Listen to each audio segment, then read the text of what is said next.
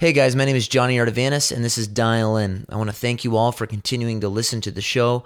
I'm humbled and grateful that each week listeners from over 150 countries dial in, not to hear my opinion, but to hear the truth of God's word. And in this regard, I want to thank you for leaving comments and reviews on the podcast because it helps other people find out about the show and listen to biblical content, which is what is on my heart. On a personal note, I want to thank so many of you for praying for my family and I as we have begun to settle into the Franklin, Tennessee area and into my role as the lead teaching pastor at Stonebridge Bible Church. Well, with that in mind, in this episode, I want to continue our series studying the biblical theme of wisdom. I've entitled this episode, Listen Before It's Too Late, because the subject we are presently examining is not a trifling matter, but as we will observe, a life or death matter. It's urgent. Job 28 says that wisdom is more precious than pearls. Proverbs 8 says that wisdom is more valuable than jewels. And Proverbs 16 says that wisdom is better than gold. You need wisdom. That is without question. But the question is, will you listen to wisdom when wisdom speaks? Let's dial in.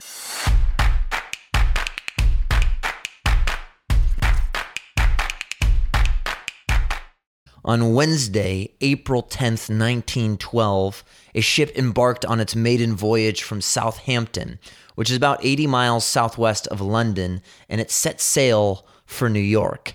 The destination of the ship is as well known as the ship's name, that being the Titanic. The ship, carrying 2,240 passengers, was, no pun intended, a titan in regards to size, industry, and innovation. At nearly 900 feet long and 100 feet wide, the ship was believed to be invincible and indestructible, and consequently it was deemed unnecessary to possess the proper amount of lifeboats because, after all, what could possibly happen to the Titanic? Now, in the days after departing from Southampton, the Titanic received numerous warnings from other ships that were traveling in the exact same area the Titanic would be sailing.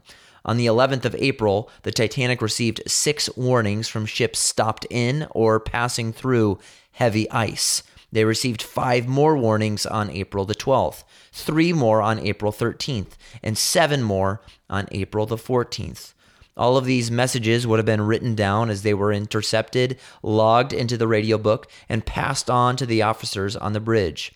There was no way that the captain, along with the officers, would have been unaware of the huge field of ice that now lay directly in front of the Titanic.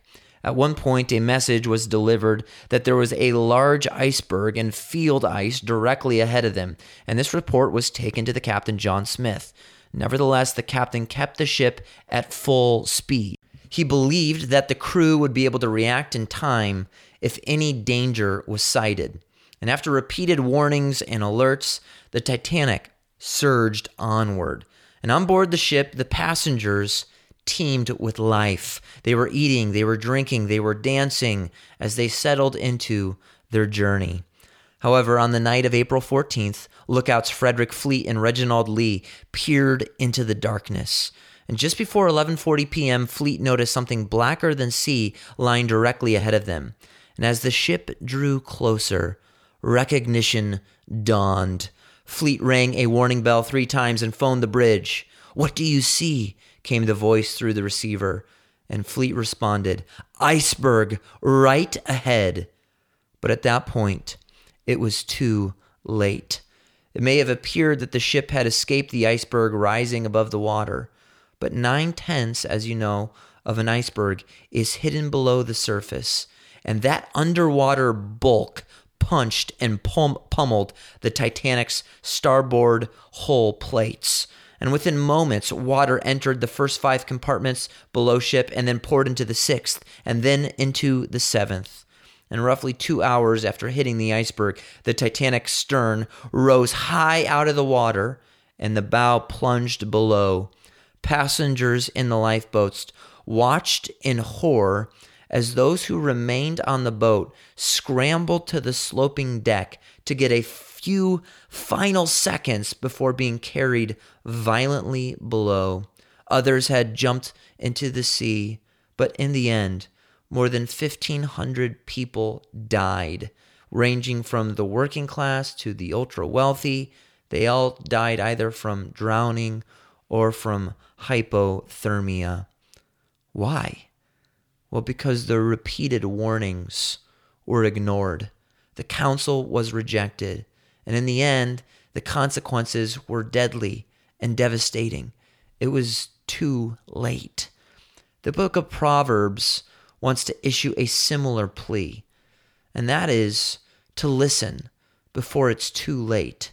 Don't reject wisdom, because if you reject wisdom, it's not just that you fail to live life to the fullest, but that your life itself may be forfeited.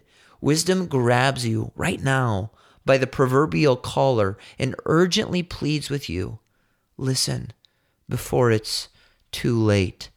Now, wisdom, as you recall from our previous episodes in the series, is not just knowledge, nor is it knowledge applied, because you can have a great deal of knowledge and apply that knowledge and still be, in the eyes of God, a fool. The distinction is that wisdom is righteous knowledge that is rightly applied. In our first episode in the series, we observed that wisdom begins with a fear of the Lord, and that is to put God in his proper place. It's to be stunned by the fact that a holy God has condescended and called you his friend, and to be in awe of the fact that the sovereign king bids you to call him Father. This creates an awe of God, and this is the first step of pursuing wisdom. And if you miss this, you miss everything. I've always liked the story about the legendary golfer Jack Nicklaus, who some would say is the greatest golfer to ever live and who holds the record for the most major championships ever won. Well, despite his numerous accolades and widespread accomplishments, Jack Nicklaus was only coached by one man. In fact, it was the same coach he had since the time he began golfing at the age of 10. That man's name was Jack Grout. But year after year, Jack Nicklaus would return to his coach, Jack Grout, and ask him to remind him of the basics. And his legendary coach would always evaluate one thing, and that was Jack Nicklaus's grip. The coach would remind Jack that if the grip was messed up, then everything would be messed up.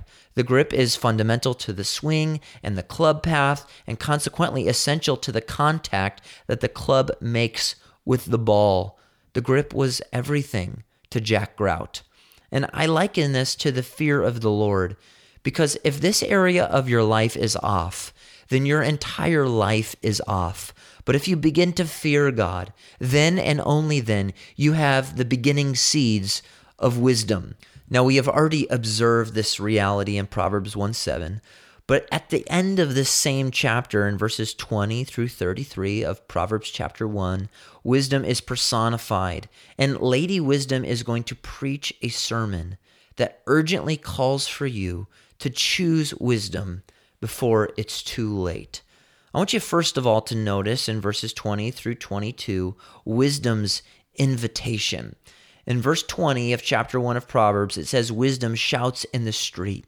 She lifts her voice in the square. At the head of the noisy streets, she cries out. At the entrance of the gates in the city, she utters her saying, how long, O naive ones, will you love being simple-minded? And scoffers delight themselves in scoffing, and fools hate knowledge.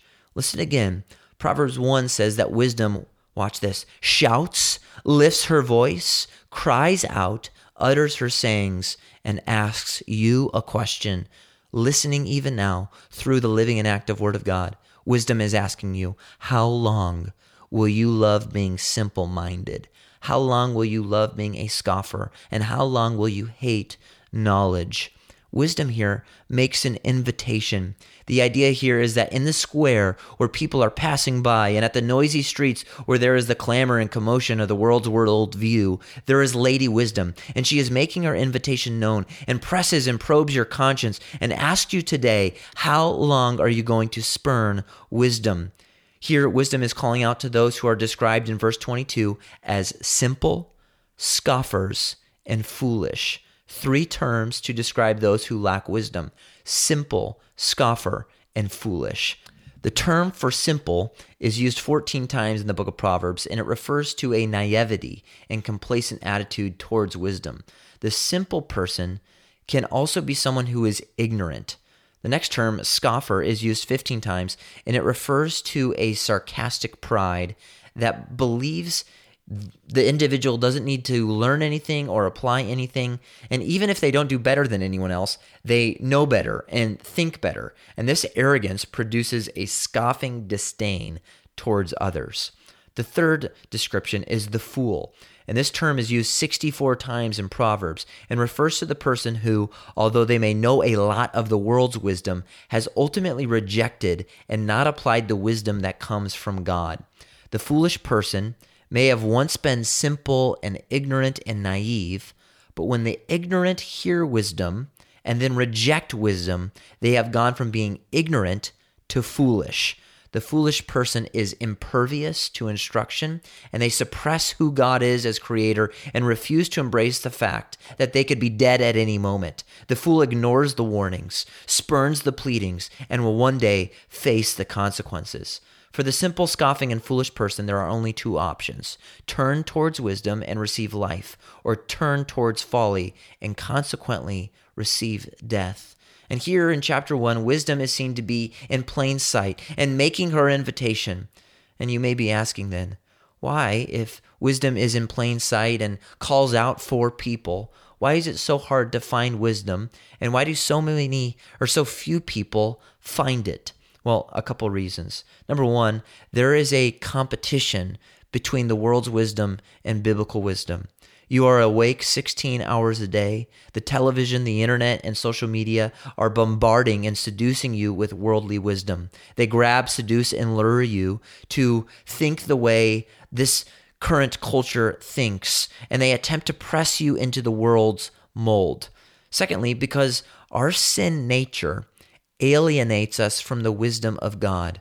The world, the flesh, and the devil seduce us and incline us towards folly.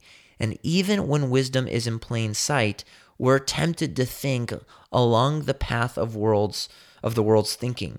In Proverbs 1:10, it says, "My son, when sinners entice you." This is to say that the world is aggressive, Satan is a hunter, and your flesh is vile, and all three work together to get you to spurn godly wisdom and chase after worldly folly. The devil is going to try and sell you counterfeit wisdom today and every other day. He disguises himself as an angel of light. He takes almost truths and sells them as whole truths. Satan lies, and then he dresses up his lies and deceit as wisdom. When wisdom speaks, though, it speaks in life and truth. But the adversary attempts to mimic the words of wisdom and paths of wisdom in order to sift the naive and ignorant like wheat. Maybe you, though, like the radio transmitters aboard the Titanic, have received many warnings and have rejected those warnings. And the scripture and Proverbs 1 here is preaching to you, don't be a fool. Wisdom is available, and she invites you to come. Wisdom is not just offering you life lessons, it gives you prudence. That is the communicated goal in chapter 1, verse 4 of Proverbs. It says to give prudence to the naive. Prudence implies skilled living and the use of reason and the implementation of necessary caution and good judgment. The references that contrast the prudent, you may not even be aware of this term or use this term in your day-to-day life, but the references that contrast the prudent and the fool in Proverbs are replete throughout the book, and wisdom invites you to come and learn. Listen just to the truth of Scripture. Proverbs 14:15 says, "The simple believe anything, but the prudent give thought to their steps." Proverbs 14:18, "The naive inherit foolishness, but the prudent are crowned with knowledge." Proverbs 22:3, "The prudent sees the evil and hides himself, but the naive go on and are punished for it." Proverbs 27:12, "A prudent man sees evil and hides himself, the naive proceed and pay the penalty." So here is this invitation in Proverbs for you to come and choose wisdom. And wisdom is grabbing you. Listen, before it's too late. So not only first is there wisdom's invitation, secondly, in Proverbs 1:23, I want to look with you at wisdom's exhortation. Verse 23 says, "Turn to my reproof. Behold, I will pour out my spirit on you, and I will make my words known to you."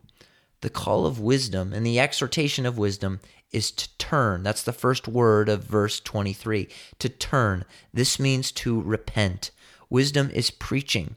Wisdom is not offering a lesson, a lecture, a talk, a speech, a monologue. It's not offering any of those. It's preaching a sermon.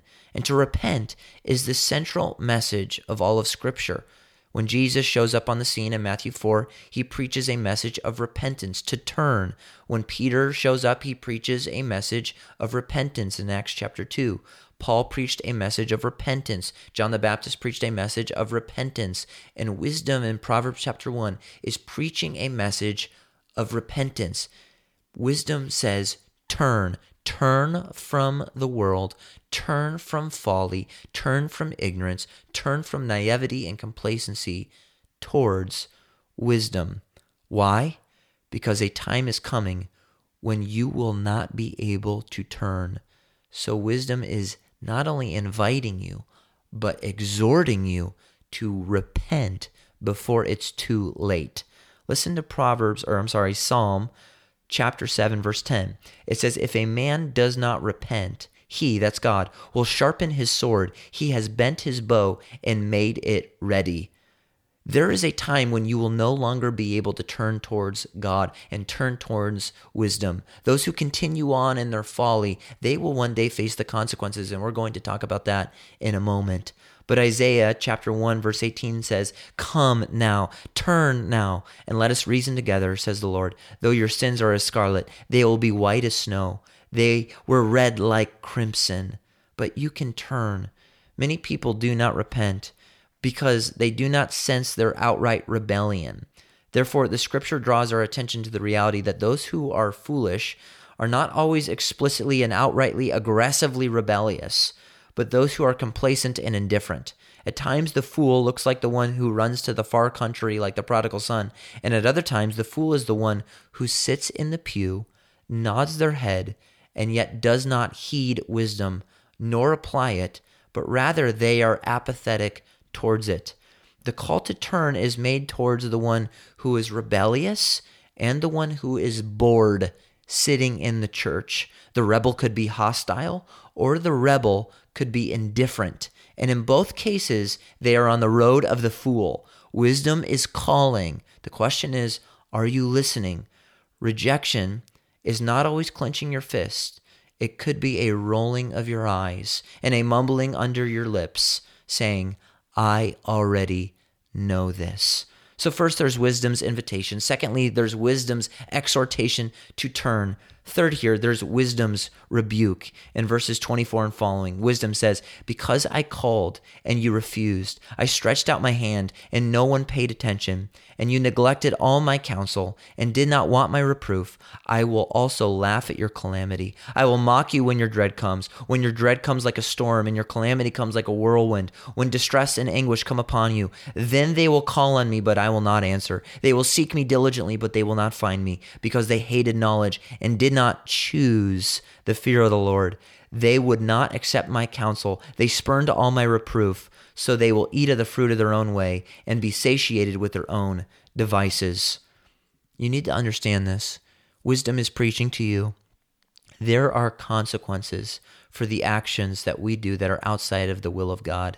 You cannot erase the decision to choose folly and spurn wisdom. Some of the most tragic consequences in life are because people chose to reject the wisdom that comes from the Word of God and continued to drift towards complacency and naivety, and in turn, they drifted towards destruction. You might be saying, whoa, whoa, whoa, what about God's forgiveness? Well, there is indeed forgiveness and reconciliation that is offered from God. And yet, God's forgiveness does not eliminate sin's consequences. Many people see the trajectory they are on in their sinful patterns, and they see the storm that is coming, the whirlwind that is approaching, and instead of turning towards safety and life, they run towards the eye of the storm. God can forgive that individual, but that individual will still face the consequences in this life. It says in 31 of chapter 1, they will eat of the fruit of their own way and be satiated with their own devices. Do you know what that means? Proverbs says that you will eat of the fruit of your own way. It means this: you reap what you sow. When you reap foolishness, you sow destruction. Galatians 6 verse 7 says, "Do not be deceived, God is not mocked, for whatever one sows, that will he also reap." If you have not reaped the consequences of sowing folly, that isn't because God is not keeping his promises, but because he is patient and merciful. But you need to understand this. God's patience is not unlimited. God does let people go their own way. That is the truth of Romans 1. People who continue to reject God and spurn God and rebel against God, eventually God lets them do their own thing. That is the worst thing that can happen to an individual, the absolute worst thing. That is, that God continually bids them to come to him and find wisdom in his word. And the fool repeatedly says to God, no, no, no, no. And then eventually God looks at the fool and says, "Thy will be done." And when God does that, when he gives people to their sin, there are terrible realities and devastating consequences to spurning wisdom. I don't know if anyone can accurately assess how much loss there is in this life from choosing folly over wisdom, but Proverbs says it's the difference between prosperity and destruction, and joy and sorrow. Again, this is not to say that God cannot forgive the sinner and the former fool, but it is to say this, that folly at times has permanent consequences. When the drunk driver hits a man and kills him, God can forgive the drunk driver, but the driver still has to live with the consequences.